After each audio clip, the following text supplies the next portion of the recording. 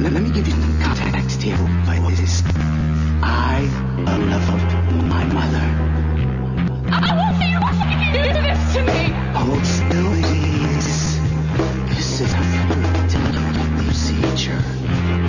You can't! Please!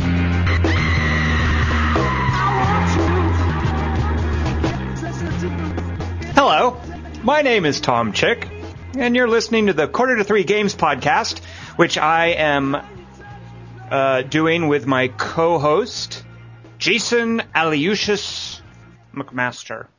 You're close on that one. Close. But it's not McMaster, is it? No. Did I mispronounce that? It's Flanagan. Flanagan! Oh, I confuse that in Aliushis a lot. Can you spell the word Aliushis? Just say no. Just say no. Yeah. No, probably not. I don't think I could either.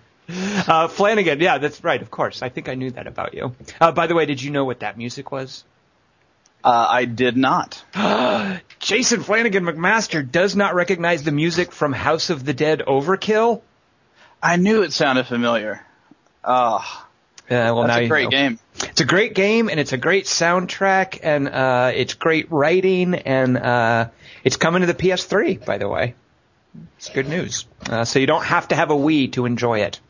So it's not like that Kinect Punch a Zombie Runaway game that was E3, or at E3 or whatever it was? Yeah, the Kinect Punch a Zombie or Runaway game, also known as, I think, Rise of Nightmares. That's like a poor man's House of the Dead Overkill. Yeah, exactly. I think Sony definitely, as far as the cheesy horror games, is coming out ahead in terms of exclusive games on the platform. Yeah. Sure. So, Jason Flanagan McMaster, why don't you explain to listeners what our format is? What are we going to give them this week? What we're going to be giving you is this. Mm-hmm. Magic. No. The card game? Yes, The Gathering. We'll be discussing one forum post or thread, one news story, and one game apiece this week. And these will be like our choice of the week. And I just want to say, for folks listening, and also, these may not necessarily be because they are our favorites. For instance, a game of the week might be one that we just want to highlight as being hate-worthy. You know, you never know what we're going to do. McMaster, where should we start? Which one would you like us to start with this week? Let's go to news. Okay. I will start us off with my news story of the week. It's actually not much of a news story because it shook out pretty much as I expected, but it is a big deal. And you probably know by now, the U.S. Supreme Court shut the door on this legislation in California that attempted to criminalize the sales of violent video games to minors.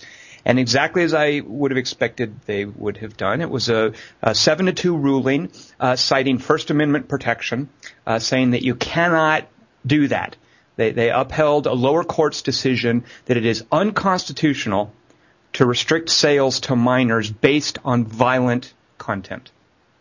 Now, a lot of folks portray this as, and a lot of folks were up in arms about this legislation, saying it was like a ban or that it was censorship. And I feel that was an unfair representation of what was going on. Nobody was trying to ban violence. Nobody was trying to censor video games. This was sort of growing pains that we as a young industry needed to go through. Because video games haven't really carved out a niche for themselves yet, because there are a lot of confused parents and oblivious politicians that don't really know how to think about video gaming. This was a necessary, important first step, and I didn't really see it as a siege on video games at all. Of course, naturally, some legislator, in this case, I think Schwarzenegger, our governor at the time, backed this legislation. We have I think, is he a state representative, a fellow named Leland Yee, who makes a pet issue of this, of protecting minors from violence in video games. And I think it's an important issue. And I'm glad to see the Supreme Court has basically recognized it's not an issue that government should be involved in.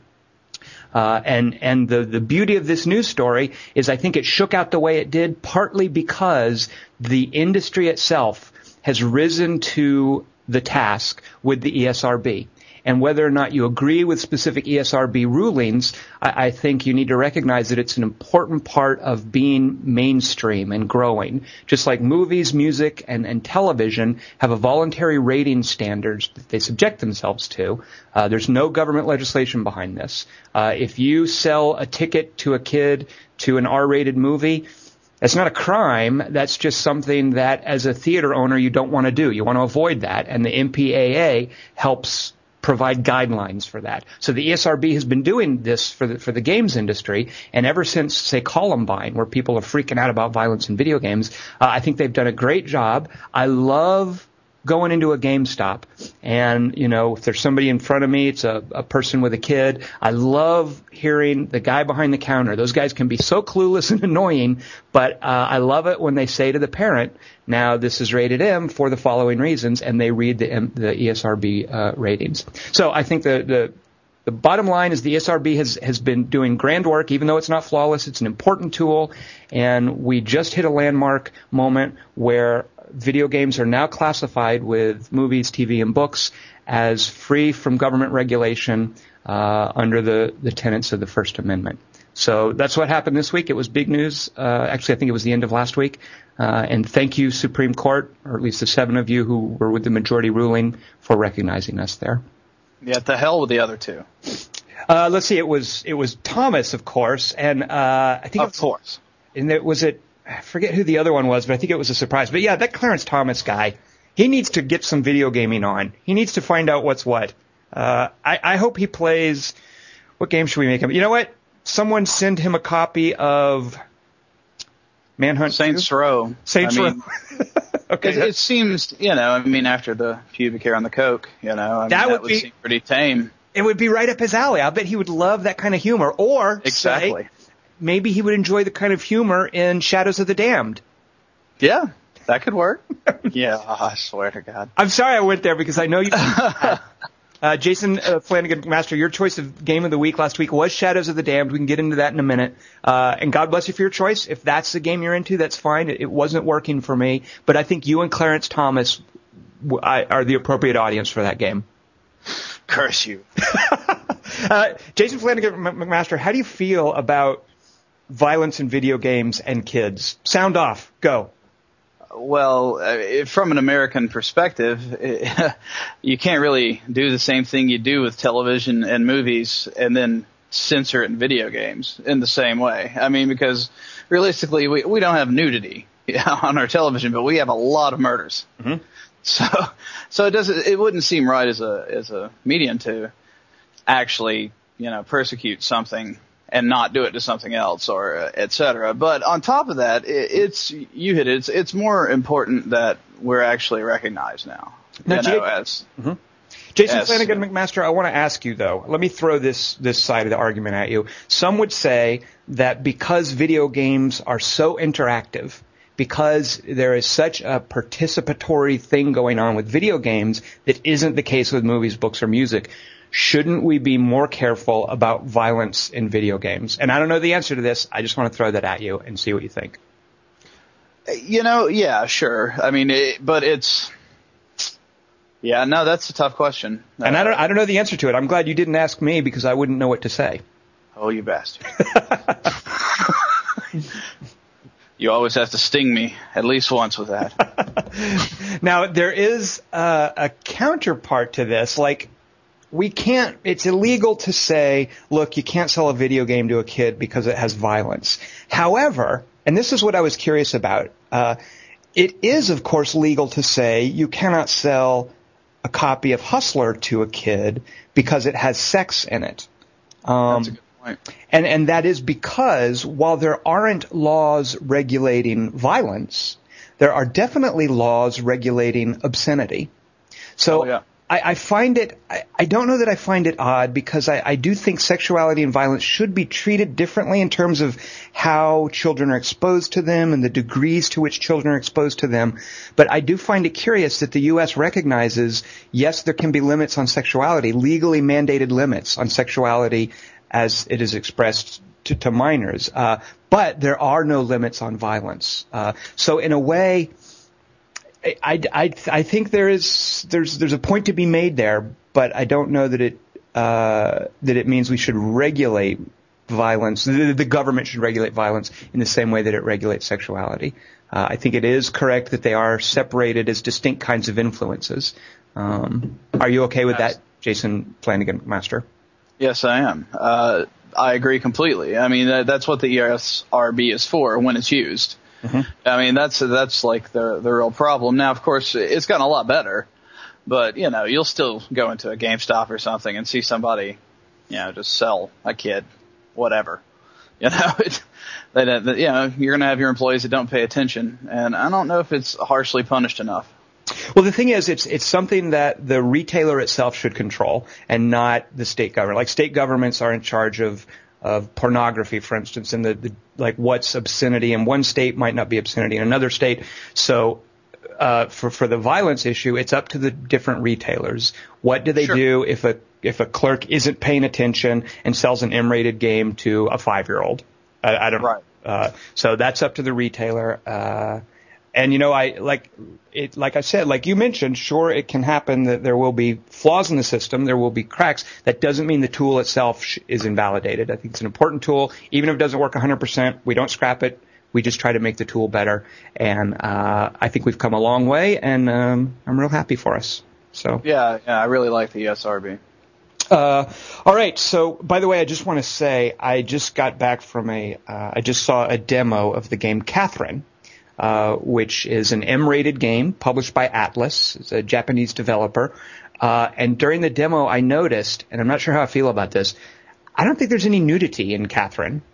There's probably not. But that's it's a strange game. But it's a game about sexuality, though. Like if there's any game where it's appropriate, like there's nudity in God of War, there's nudity in the silly Splatterhouse thing, and they're like Grindhouse kind of games in a way. But in a game about Catherine, which is about sexuality, like what better place for nudity? And I don't know. I don't want to sound like some lecherous old dude who wants to see naked breasts, who's only playing Catherine to see naked breasts. But during it's like a sex scene, and the camera was always strategically placed, like in an Austin Powers movie, that you never saw an actual breast. And I thought that was a little conspicuous. Yeah, it's a little weird. I mean, I've seen a little bit of gameplay, but I haven't seen a demo really yet, and I'm really curious about it. I mean, mostly for its pedigree, for the people designing it, which are involved with a lot of other Atlus properties. Like the ones they mentioned were Persona and Shin Megami Tensei. I love both of those series. Now, Jason Flanagan McMaster, you are half Japanese. Not many people know that, but tell us what does Shin Megami Tensei is Japanese for what? That's a good question, Tom. If for folks keeping score, I've stumped Jason Flanagan McMaster twice on this podcast, so that's 2-0. All right, so enough about my news story of the week. It's a True Goddess reincarnation. Ha! You just looked that up on Google, didn't you? No, I don't have the internet. That's very good. True Goddess. Okay, I'm adjusting the score. Then we're 1-1. Touché. So, all right, what is your news story of the week? What do you have to top the Supreme Court protecting video games under the First Amendment? Well, this will be really exciting, comparably. But open beta for the new Hellgate will begin on June 30th, which I thought was interesting since Hellgate disappeared quite some time ago. But for people following the story, Hellgate, developed by Bill Roper's studio Flagship, did not do so well in the sales department, and it had to be shut down. So Hellgate was shut down. And then a Korean-based game developer, Hambisoft, acquired Hellgate and has been developing it for a new release. So, Hellgate London fans, you will be able to play the game again. Now, do you know offhand how old is Hellgate London? August. No, it's 2008. Okay, so they're re-releasing a 3-year-old game. Right. Actually, it came out. 2007. My bad. 4-year-old game that sucked by all accounts, and I actually have first-hand experience with it. They're re-releasing it now. Is it like at least a free-to-play model, or they want people to pay money for this? They have both. They have free to play, and they also have a subscription if you want more. So it's just like Hellgate when it came out, kind of. Like, didn't they try to hit you with some BS subscription stuff? Oh yeah, those people got burned. Yeah, the people. The best was they had like a Founders Club subscription, and it was really expensive. But you never had to pay another monthly fee. But then the game lasted like a year. So those people will get folded in. They'll get grandfather claused into being able to play for free now. Is that right? I have no idea about that. I would bet you not. I doubt because I would bet you not as well. Yeah. But yeah, it's it's absolutely not the same game in a way. It's kind of interesting. They've bundled in a couple of expansions they developed, and they've recoded a good bit of it. And they removed a level cap and stuff like that. Now, you say it's going into open beta. Is the open beta already started, or there's an announced date for it? It starts tomorrow, June 30th. Will you be jumping into this? I'll check it out. All right. Yeah. You've now pledged to take the bullet. So next week, I expect you can come back and tell me how Hellgate London was. This ought to be good.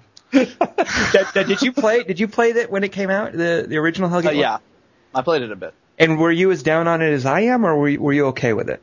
Yeah, the biggest problem it had, I think, was technical issues in a way. But I didn't hate the game, but it was certainly it couldn't compete against World of Warcraft. I mean, it really couldn't compete with Warhammer Online if it was out at the same time. Let me throw out there the name of a game that has pretty much erased all desire for me to ever play Hellgate again. And I think you're on board with this game as well. But I think of going back into Hellgate, and I'm like, yeah, should I try this? Should I not?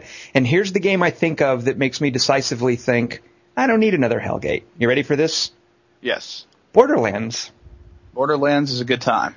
And I feel like I have Borderlands. Why would I want to pay, or even not pay? Why would I want to spend time in a Hellgate? I don't know. I guess I have a different enough thing. Like, there's more of a loot chase in Hellgate, I think. Yeah, it's kind of an MMO thing. Yeah. And some of the stuff sounds interesting. Supposedly they're going to release another expansion called Tokyo. So you'll be able to play in near future Tokyo, which sounds very Akira. See, and that also, I would think that would therefore necessarily mean they're going to give us a whole bunch of new assets, new levels. It'll look different. So that would sound that would pique my curiosity, I would say. Oh yeah, I mean, I'm certainly interested to see it, especially if there's a free to play model. Right. All right, so come back next week, and Jason Flanagan McMaster will have first-hand experience with the beta for Hellgate London. Now, is it level 80? I want you to hit that level cap. Now, is it being called Hellgate London or just Hellgate? It's being called Hellgate. I want to say Resurrection, or it's either Hellgate Resurrection or Hellgate Eternity. I think it might be Eternity. They should have gone with Hellgate Resurrection, because that there answers all the questions you need to know. Yes, it's Clive Barker. But no, this game came out. It died. We're bringing it back. That's all I need to know. All right, so those are our news stories of the week. Where should we go next, Jason Flanagan Master? Games of the week or posts of the week? Let's save the sweetest plum for last. Let's go for posts next. All right. So here's my post of the week. It's not related anything to games, and I don't feel bad about that at all. So there. My post of the week. You know what? I'm going to read my post of the week to you. All right. So it was part of the sub forum. If you're listening, you probably realize that Quarter to Three is a message board, and we have several sub forums. One of the sub forums that I rarely venture into is called Books, Comics, TV, and Music. Now, I don't go in there because I don't read comics. Everyone knows those are just for little kids. Yeah. I already know the music I like. I'm 40 years old, and I don't need new music. You kids get off of my lawn. I've heard everything I need to know about. I'm fine. Zeppelin, you don't need any other music. So I don't go in there for that. TV, who watches TV? It's terrible. And then finally, books, I don't have time to read books. I'm reading a book now. I've been reading the same book for the last 3 months, and I don't have enough time to read new books. So I don't go in there. However, I did go in there. You really sold that forum. I really did. I'm sorry. Sorry, yeah. Everything this forum is, it sucks, and it's for babies. This is a baby forum. Well, so then I'm going to redeem what I said about that. I'm going to redeem this forum in that my post of the week comes from this forum.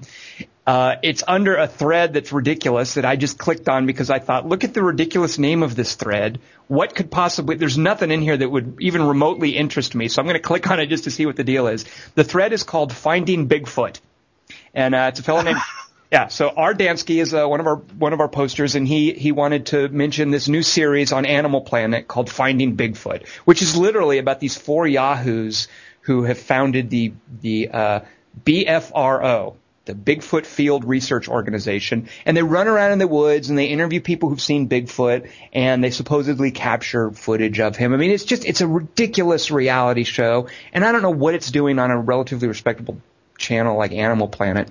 But this fellow was posting about it. He was saying, yeah, it's kind of silly. The guys are kind of goofballs. And I was reading the thread, and I even deigned to watch one of the episodes and just thought, this is absurd. I want no part of this.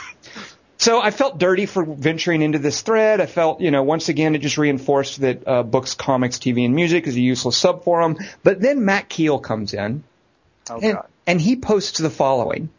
Now Keel, by the way, I find fascinating he has a very thorough appreciation and understanding of things that I tend to be dismissive of. Keel cares about Transformers and Star Wars, and not in a nerdy, dumb way. Like, he has this very wide understanding of them and the minutia and the lore, and I love listening to the guy talk. It's like listening to Dave Markell talk about Lord of the Rings. When somebody really is passionate about and knows the subject. So I have a Transformer fan friend, so I know how that goes. And if you read Keel's post on the new Transformers movie, like I have no desire to see it, and if I were to see it, I would probably just be completely dismissive of it for different reasons than Matt was. But Matt had a great dissection of the Transformers movie, and I thought it was a fascinating read. Here's what somebody who loves the Transformers, here's how he feels disappointed by the movie. So anyway, Keel, I like his perspective on things, and I loved what he did in this Finding Bigfoot thread. He jumps in there, and he just very simply, he provides a link, and he very simply writes, Bigfoot documentaries begin and end with Not Your Typical Bigfoot Movie, which is a link to a movie called Not Your Typical Bigfoot Movie. And Keel further writes, equal parts horrifying and heartbreaking, available on Netflix Instant, but don't expect the feel-good movie of the year. That's all he wrote. It piqued my curiosity. I just had finished watching a terrible reality show about Bigfoot, so I'm like, I'm going to see what this documentary is that Keel's recommending, and it's fantastic. It reminded me a lot of, do you know the documentary American Movie, Jason? Yes, I do. So American Movie is about a real guy in Wisconsin trying to put together a movie. It's about a normal person sort of chasing a crazy dream. And Not Your Typical Bigfoot Movie is a bit similar in that it's about these 2 old guys who consider themselves Bigfoot researchers. And unlike the shysters doing this horrible reality TV show, these old guys, they're destitute. They're both married, but they both seem a little lonely. As you watch the documentary, I think it's clear that one of them is probably clinically depressed. The other one, it could be diagnosed as delusional. Wow. I mean, and they're just fascinating studies. And the documentary is not judgmental towards them. For the most part, the camera just lets them talk. But what emerges is a portrait of these 2 guys who go out into the woods, and they just take random pictures of the woods. And one of the guys does this crazy chanting that he claims to have learned from a shaman, and he's just chanting out at the woods. And then that's what you did that one time, California Pizza Kitchen. Yeah. We promised never to talk about that. Yeah, sorry. But they go back then to one of the guys' house, and they upload all the pictures to a computer, and they go through them one by one, and they look at the pictures for shadows that might resemble Bigfoots. And they're just like looking at a dark patch, and they'll put a circle and say, yep, there's 2 Bigfoots sitting right there. Oh, God. And they upload this stuff to the internet as if they were serious Bigfoot researchers. And this whole wacky community of Bigfoot researchers looks at their pictures. And one of the awesome things that unfolds in the course of this documentary is one of the pictures is kind of accidentally discredited by one of the men, and the tension it creates between the 2 of them.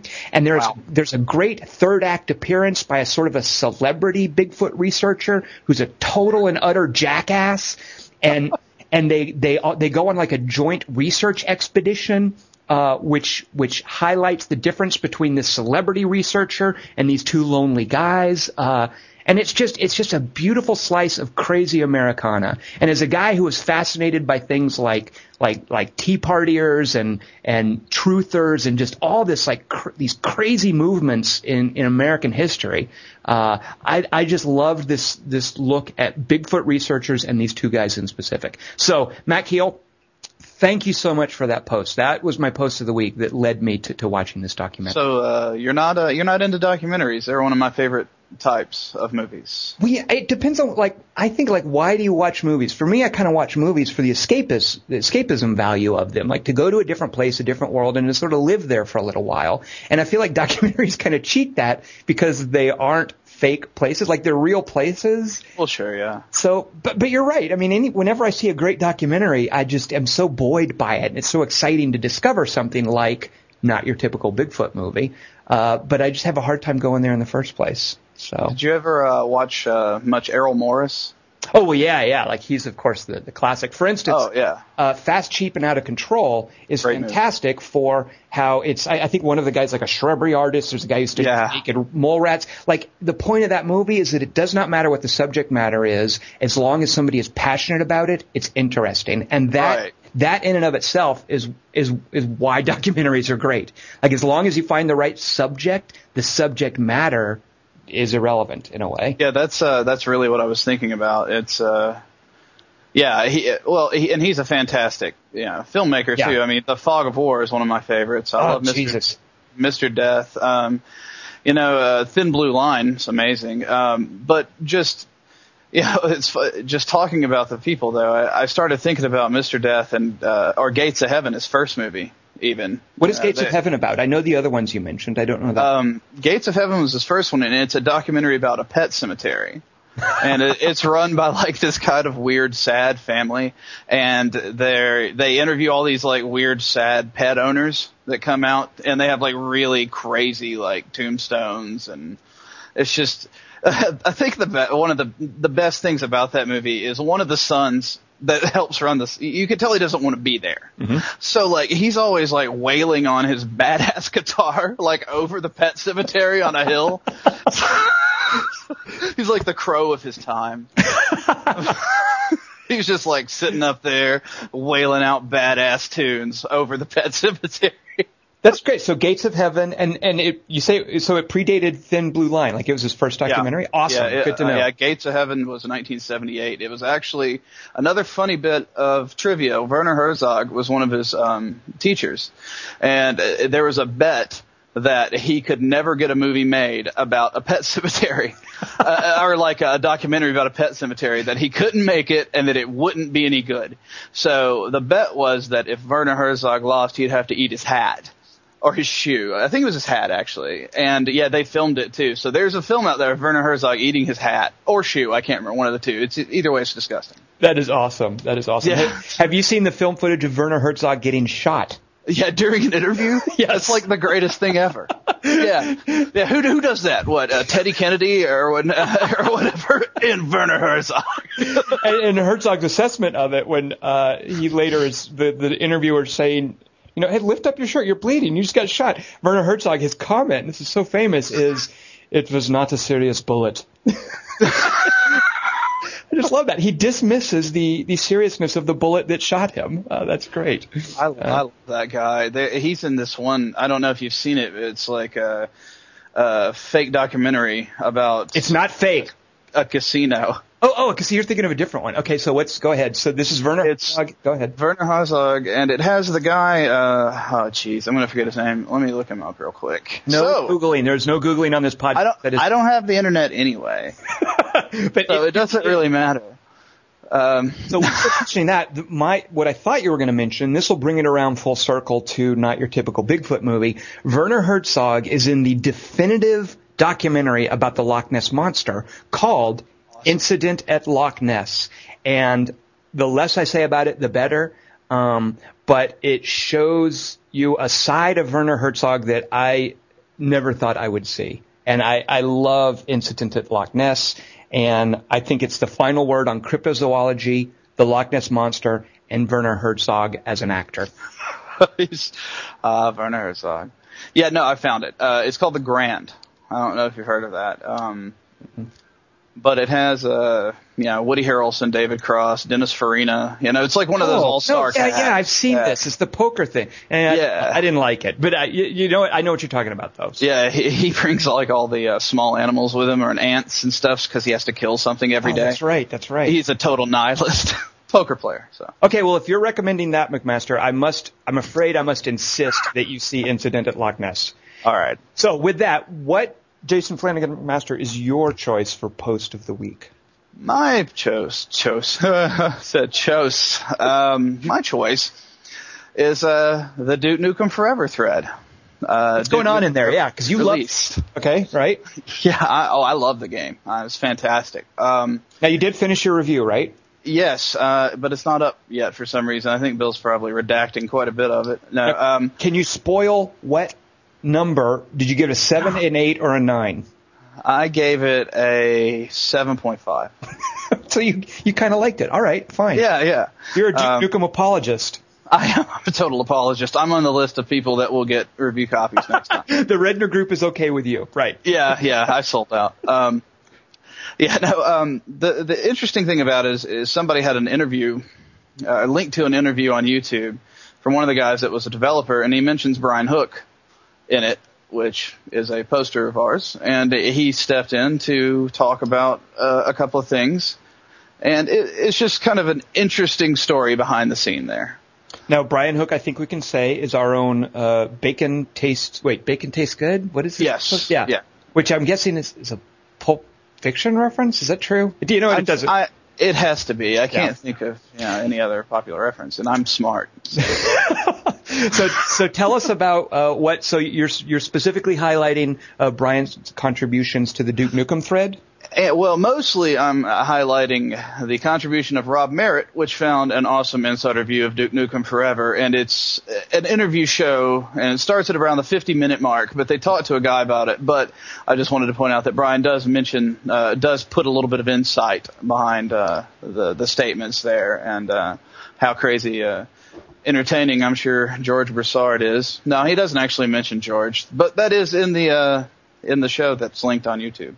Well, what I got from that interview and what I loved hearing from this, I mean, I felt a little bad that they rolled out. It was the host of the show, his brother had worked for 3D Realms. So I felt a little bad that they rolled this guy out for like Inside Dirt. Like I always feel weird hearing Inside. Yeah, it's kind of a burn. Yeah.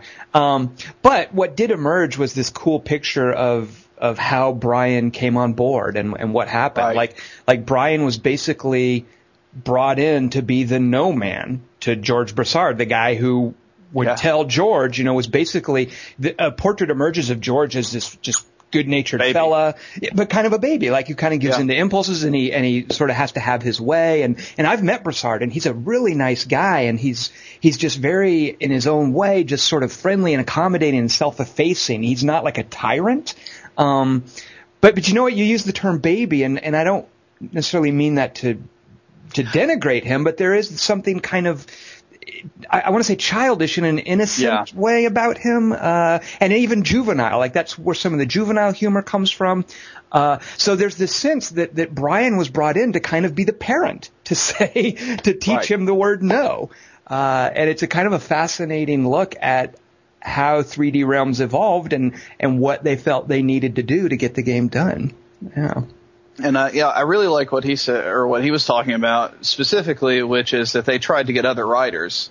They tried to get Yahtzee Crenshaw and other people to rewrite it, because I mean, you look at what they had, and it's they really didn't have anything. I don't think. I think Gearbox did the humor.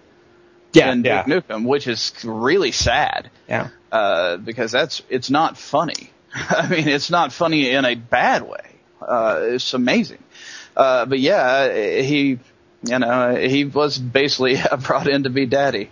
That's kind of funny.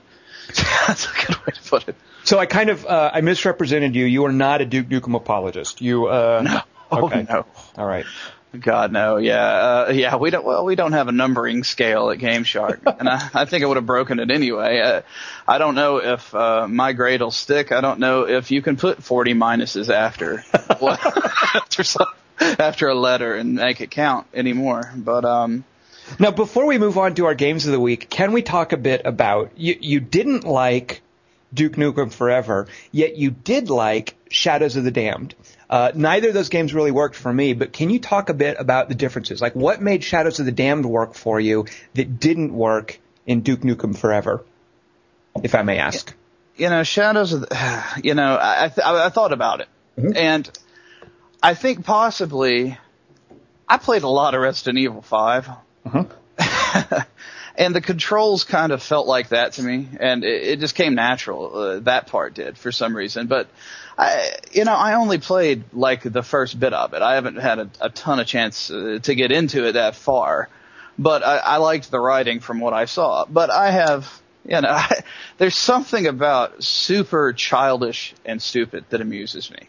Fair enough. I don't know what it is. And it's like, oh yes, I know this isn't poetry. I understand that, but it's just it's the shock factor. Mm-hmm. I guess involved amuses me. But on top of that, I just like the style of the game. I like the way the game looks like, and then you contrast that with Duke Nukem. The game has zero style.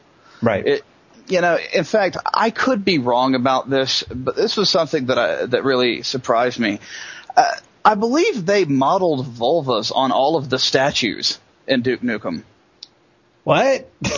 I believe they did. I was walking by one, and I was like, is that a reflection? Come on. So I go up to it, and it looks like there's a little bit of modeling going on, even on the gold statues in the casino. So it's like they wanted to push all this stuff in there, and yet there's no really, crazy nudity in the game. I mean, there's, a few topless scenes and stupid stuff like that. Oh, you know what? I am remembering. There's are you talking about Duke Nukem or Shadows of the Damned? Duke Nukem. Yeah, in Duke Nukem, there's the naked chicks who are cocooned.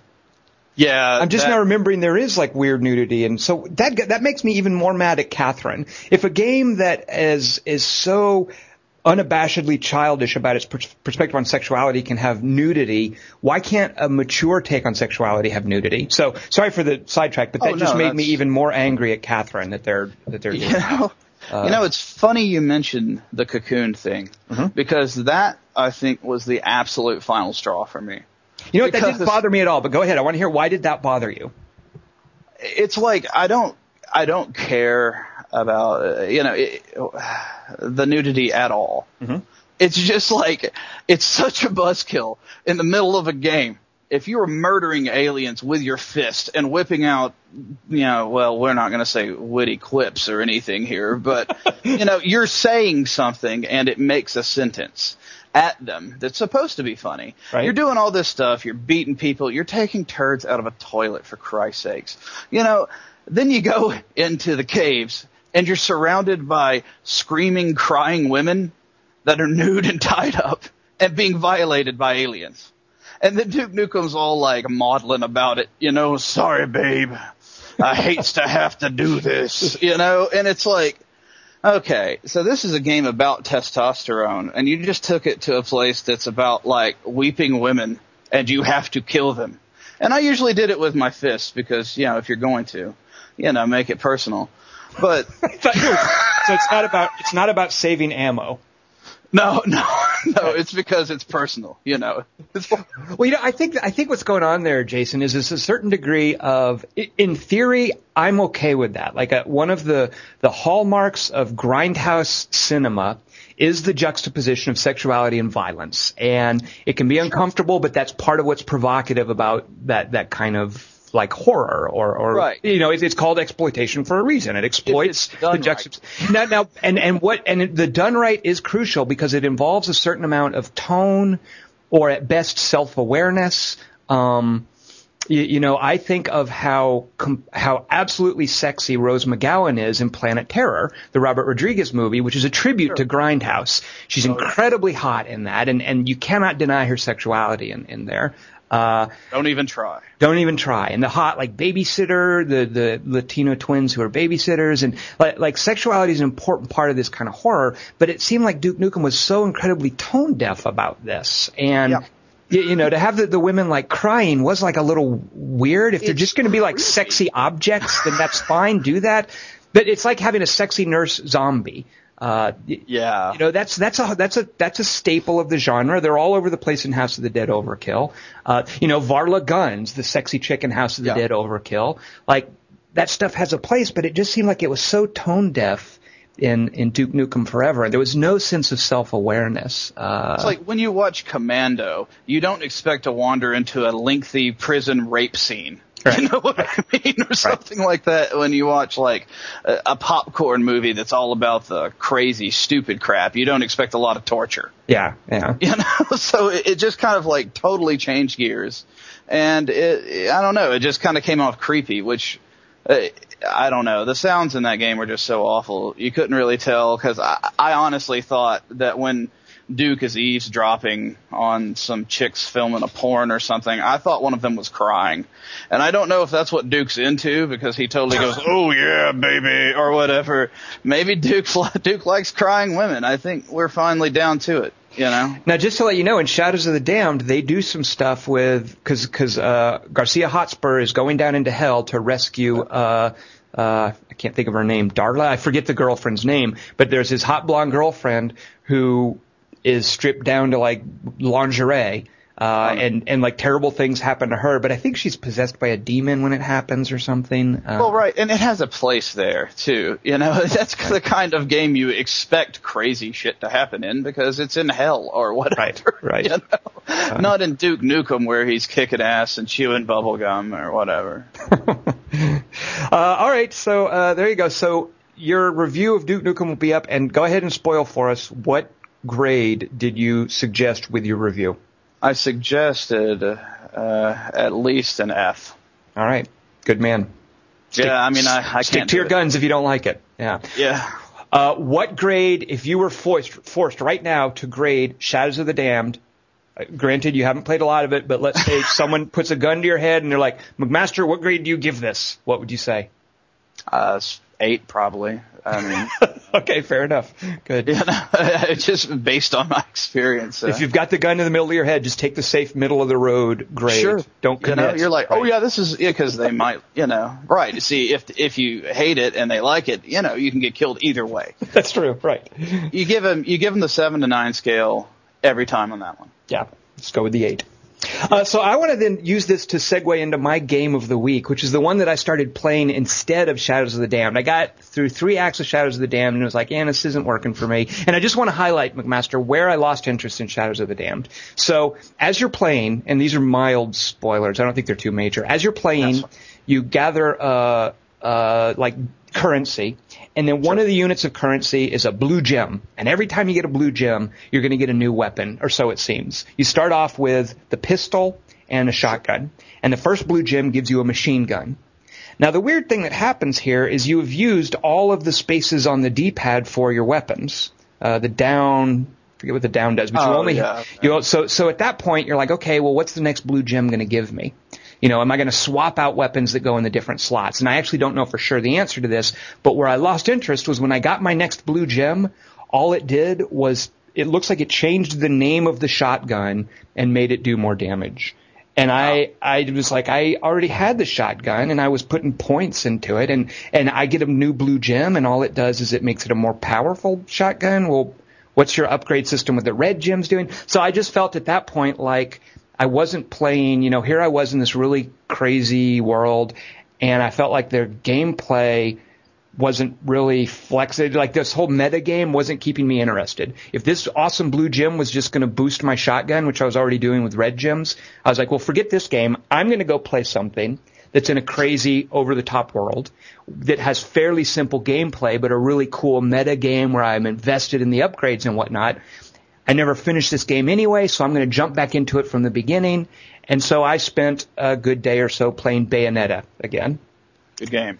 I love Bayonetta, and by the way, I think Bayonetta is a classic example of the difference between this weird, borderline tasteless, sexist thing going on in Duke Nukem and just being kind of sexy. Like, I think Bayonetta herself, she's totally hot, but I don't get the sense that she's objectified. Like, there's this really cool character created here, and you learn things about her, and she has a very definite perspective on the world.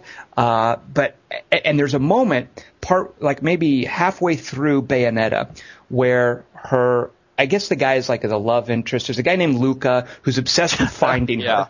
And so there's a moment where her and Luca have a scene, and he's like a dupe. She's constantly making fun of him. Oh, yeah, Bayonetta's a badass. She's a total badass, and when he's trying to lure her with a tube of lipstick at one point, and she takes lipstick because she's invisible to him, and she draws like doodles on his face. She gives him like a clown face and a mustache, and he doesn't know any of this. So during the rest of the scene, he's like talking with these drawings on his face. So during that scene, there's a moment where she has to leap on him to push him out of the way of some collapsing scenery or whatever. And they very consciously highlight, it's that typical anime slow motion when she's knocking him over. His hand brushing against her butt, her derriere. Yeah, I remember that part, yeah. Yeah, and it's a lovely derriere. I mean, the game spends a lot of time. It's fantastic. And there's this great subtle slow motion scene where he's not groping. It's just because of him being knocked over, his hand is brushing against it. And it's a significant moment. And it's an example of something that's kind of vaguely sexy rather than something that's just blatantly sexist where you're like groping her ass. It's nothing like that. It's a very cool moment, and the game knows how to make it subtle. So I love that about Bayonetta. I love the way that you can play the different levels and you can unlock techniques as you're ready to kind of learn them. You make the game more complicated as you go. You can spend your money on items to just sort of power through a tough part with healing potions that you've bought. Red Hot Shot. But don't tell me the Red Hot Shot does it give you an extra life? Yeah, it brings you back. Right. And so you can carry one of these. Yeah. I love the scoring system. Like it can be based on how much damage you get.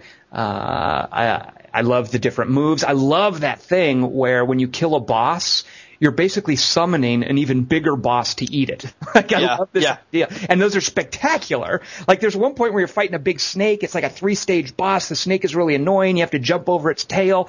And finally, when you've killed it, you press the 2 buttons to do what's called the climax kill.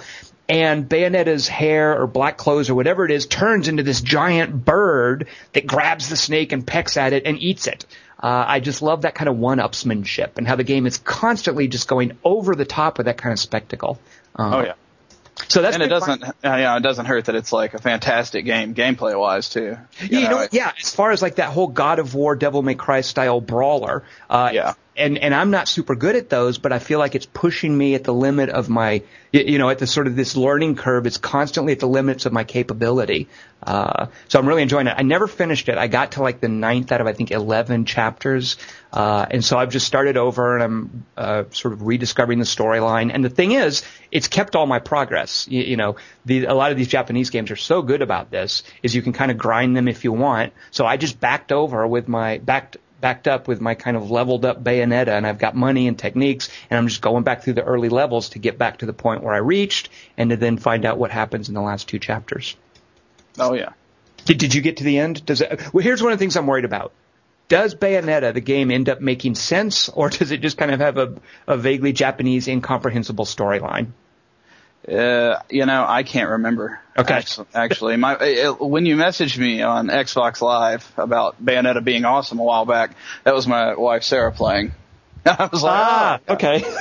No, I've watched her play quite a bit. She was addicted to Bayonetta for a while. It's a great game. By the way, I am now worried. I hope I didn't say anything abusive that I thought I was aiming at you that accidentally went to your wife. So if I said something okay, because I will do that to my friends. I'll see them on Xbox Live or Steam or whatever, and I'll just type in a little abusive message to send them. And it doesn't occur to me it might be like wives or daughters playing at the time. So. Yeah, it used to hit me in World of Warcraft all the time. That was your hobby for a while there.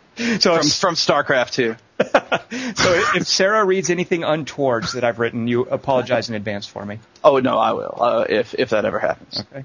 All right, so that was my game of the week, an oldie, but I say oldie, isn't that last year? How old? No, 2 years ago? How old is Bayonetta?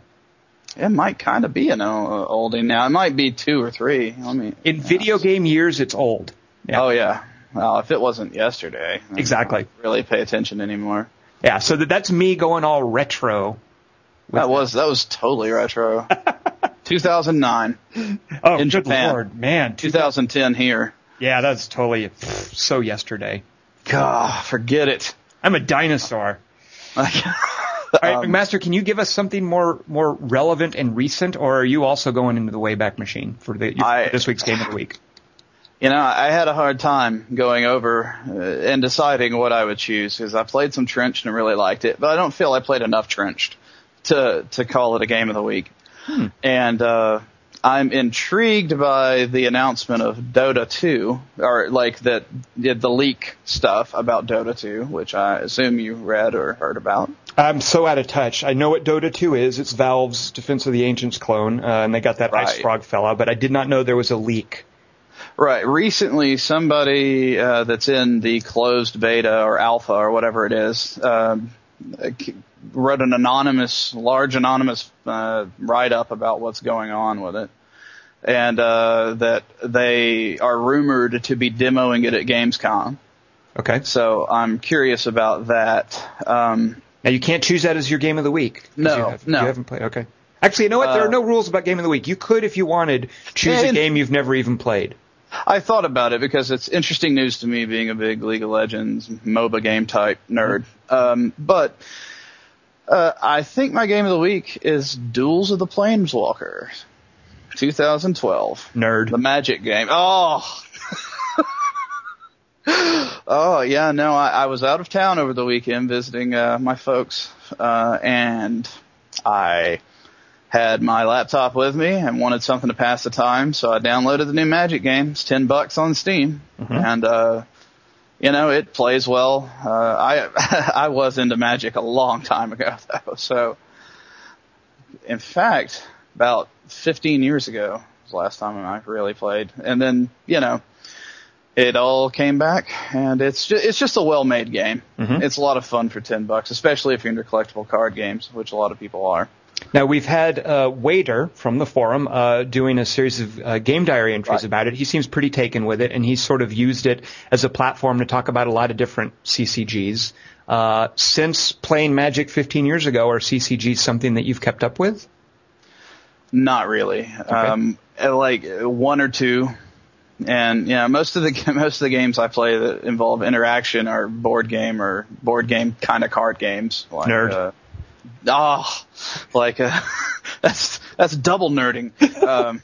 Like Dominion or something like that. They're very good games.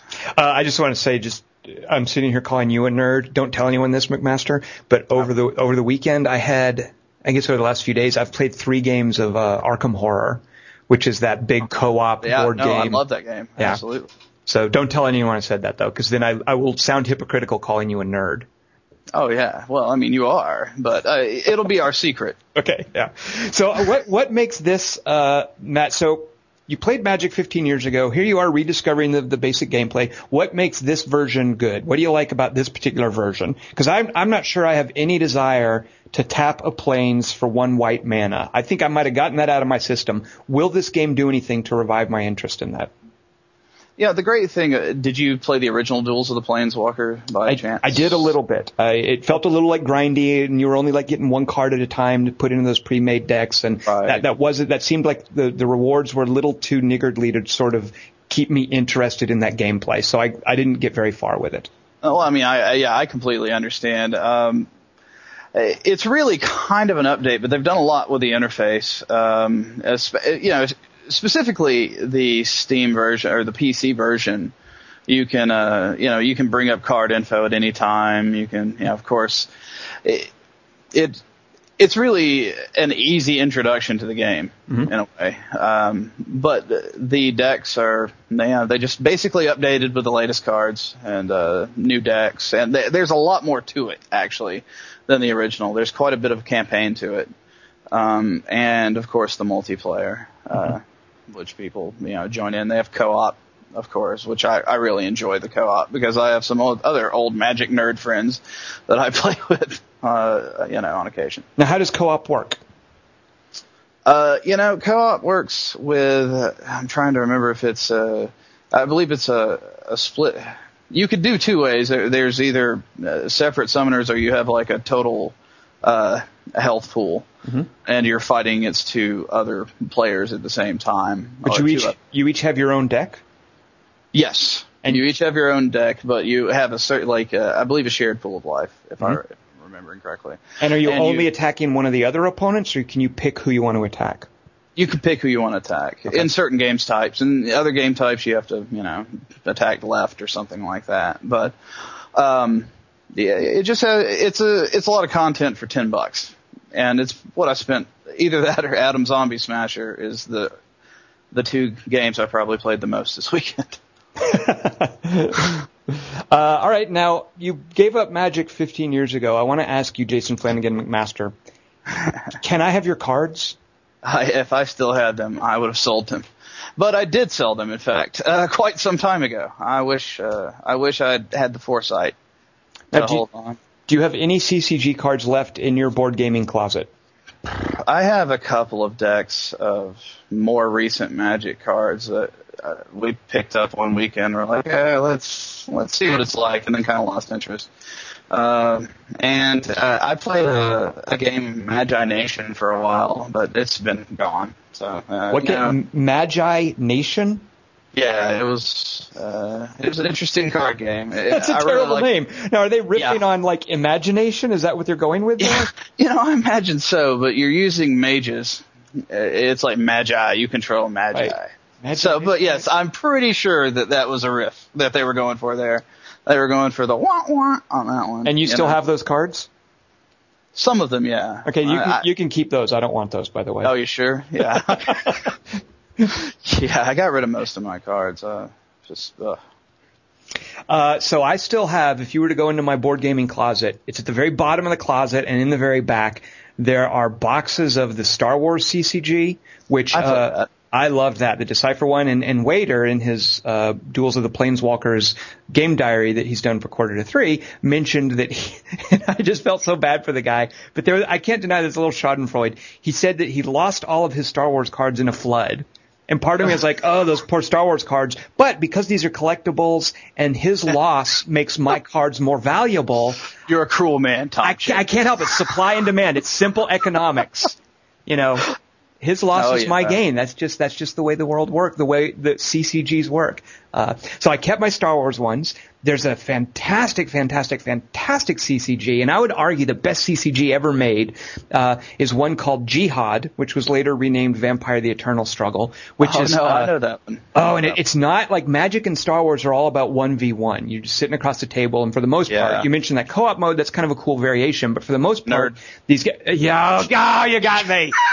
That was good, McMaster. You just dropped a Vampire CCG on everybody in the listening radius. You get nerded, sir. You get nerded. Here's how CCG players work. Like when you play a CCG, you invest in these cards, and if you don't have somebody to play with, you're out of luck. So you're really and that's what sucks is maybe you get into the game and your buddy who you got into the game with, he's lost interest or he's moved away or he sold his cards on eBay. So maybe 10 years ago, was it that long? I don't know how old Jihad is, but I had all of these Jihad cards. Yeah, and I didn't get rid of these cards. They're still back there. So how did I find these guys? I think the internet, or it sounds kind of sad and desperate as I'm explaining it. And you know what? That's fine because it was sad and desperate. But I found some guys on the internet who played Jihad. And I would drive way the heck outside of town to join these guys. Like once a month they would play. And these were like old married dudes. They were, in LA, this is kind of odd, but they were very weirdly kind of Christian. Like they were part of the same church group, which is fine. I got no problems with that. But they were definitely part of some preformed church group. And they were, I think, a little older than me. Like they were really into like old rock stuff, which I'm one to talk. But so I was just, these guys had nothing in common with them except that we all liked Jihad. And I would go out and play with them once a month, and it just felt weird and sad and desperate. So that didn't last very long. It was, if that makes you feel. Thank you very much. Thank you. Oh yeah, hey, check this out. Jihad was released in 1994. Wow, that's old. Yeah. I had some of those too. I was there at the comic shop when it came out. So, well, I've bought entire boxes of them. Like the thing is, when a game like that doesn't do well, you can buy over the internet, like at wholesale rates. You know, these retailers just trying to get rid of their boxes. Yeah, exactly. So, good Lord, I've got so many of those cards. And Funny story about that game was Magic was starting to get really big at the time, and that was, Magic was a Richard Garfield game, so of course he designs Jihad, and everybody thinks it's going to take off. And so I actually worked for a comic shop. I was a teenager. And, Nerd. Yeah. And the owner of the comic shop, he was just a giant baby douchebag. I think that's a new genre of fetish, baby douchebag. Anyway, so he That's just gross, McMaster. I'm going to edit that out. Good. No, he was a giant dick. But they'd been taking pre-orders for quite some time, but when all the cards came in, he just kept all the boxes. He refunded everybody's money and opened them all himself. That's one of the perks of running your own. Yeah, losing clients, or your customers, yeah. You could do that if you run your own business.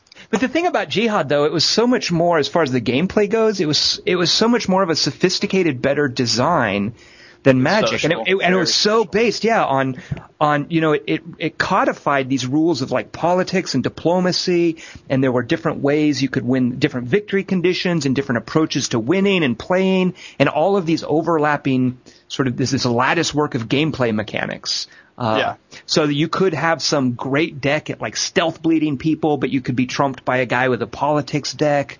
There were like brute force decks, and so much flavor in the different clans, which I guess is that the credit for that belongs to the license rather than necessarily the CCG. Sure. But yeah, so when is there going to be a downloadable Jihad game on Xbox Live Arcade and Steam? When can we expect that, McMaster? Pretty soon. All right. I think they're working on that one. I have no desire to play Magic the Gathering, but boy, if they do a Jihad or Vampire the Eternal Struggle game, I'm there day one. Yeah, I'm not seeing that happening. Right. But it could happen. All right, so there we go. That was our news stories, posts, and games of the week. Did I miss anything? Yeah, that was all of them. Yeah, I think that was it. Yeah. Now we freestyle. Do you know about this? Were you ever a Dynasty Warriors dude? Yeah, I never could get really into it because I'm tired of buying games that are basically the same thing every year. Yeah, oh my God. Well, and also I like them, but they're just, God, jeez. Well, and part of what makes it difficult for me is I'm no Chinese history scholar, for instance. Oh yeah, no, that hurts my enjoyment as well. Yeah, I would not know a Lu Bu from a Wei Wang. I bet you might. So a brief segue into the news. A couple of high-profile Chinese dissidents were released from jail for their political dissidency. I don't know if that's a word. Recently, and one of them. That was a Pearl Jam album. Political dissidency? Yeah. No, well, maybe. I don't know what you're riffing on, but I'm sure it's good. I'm not hip enough to know Pearl Jam. I'm a little too old for that. You kids with your fancy new Pearl Jam stuff. So one of the dissidents' names was, I'm going to butcher this. I feel like a jerk for laughing because this guy had just been in a Chinese prison for years, separating from his family. This could not go anywhere good. for the simple act, which is a God-given right to disagree with your government. And his name, and I'm snickering at his name because it was, I'm going to screw this up, but his name was, his name was Ai Weiwei. Oh God. Is that bad to laugh at that? I think that was his name, or maybe it was No, I think it was like AI, and then his last name was Weiwei. I'm a jerk. You know what? This guy is a noble person. You don't see me laughing at Andrei Solzhenitsyn's name. I can't even say that guy's name. That's how unfunny it is. But I see Ai Weiwei in the news, and I'm like... That's all she wrote. Yeah, I mean, that's it. Such a jerk. And you always screw with me about Bulletstorm. But you're the man laughing at poor Ai Weiwei. I know, yeah. Just coming out of prison where they probably made him farm gold. Oh, God. That's the worst news story in the history of man. Oh, I'm terrible. But anyway, the reason I'm... So because as you can tell, I'm obviously a Sinophobe and I hate all of the Chinese. There's a Dynasty Warriors that just came out this week that is kind of like, hey, you know what? Forget Chinese history. If this is too difficult for you, if you're too dumb to deal with Chinese history, and that's Tom Chick in a nutshell right there. I hate learning. Yeah, then here's a game, a Dynasty Warriors game with Gundam robots. Oh, wow, they totally took that to a level I didn't expect. Well, see, they've done it before because this is Dynasty Warriors : Gundam 3. I think they've been doing this. So it's that Dynasty Warriors gameplay, but instead of having to, learn names like Lubu and Iwiwi, you're just playing with giant robots. It's, you know what? That's like Mech Warrior, isn't it? Doesn't that make you want to play that? Yeah, except I played Zone of the Enders, and that's like always what I'm going to associate with giant mechs in a Dynasty Warrior style game. Yeah, oh god, wow, you've totally harshed my buzz, McMaster. Oh my god. All Zone right. of the Enders was so terrible. The Metal Gear Solid 2 vehicle. It came with a demo of Metal Gear Solid 2. That was like the only way to get it, was to get Zone of the Enders. Oh, right, so people were buying that for the demo. That's right, I remember that. There's a lot of returned copies of that game. Yeah, wow. Well, you know what? You've totally killed my ardor for Dynasty Warriors Gundam 3. I was thinking that. All right. That's for Shadows of the Damned. Nice. Well played. Well played. So. You ruined my game, I'll ruin yours. All right. So what are you going to go play later tonight? Wait, by the way, shout out to Mary Prankster for sending me a chat on Xbox Live while I was playing, saying, "Hey, you want to do a couple of rounds of Lost Planet 2?" Which I absolutely did. I knocked off a couple levels. I'm only 2 chapters shy of finishing my replay through on hard. So thank you to his name is Matt. I can't think of his last name, and I feel like a jerk. Anyway, Mary Prankster, thanks for that. So I know you like that game as well, McMaster. So I do, yes. And I want to give a shout out to Dota 2. Let me into your private alpha. Okay. No, so I'm not whoring. Yeah, if you're listening, Dota 2. That's McMaster, and if you're listening, Mary Prankster, thanks from me. So there we go. This has been this week's Quarter to 3 Games podcast. Join us next week. Jason McMaster, what 3 things will we highlight next week? We will highlight the news, a forum post or thread, and our game of the week. Very good. So y'all come back, join us next week, and we will see you then. Take care. Let me give you some context to deal with this. I love my mother. I won't let you fucking do this to me! Hold still, please. Just listen.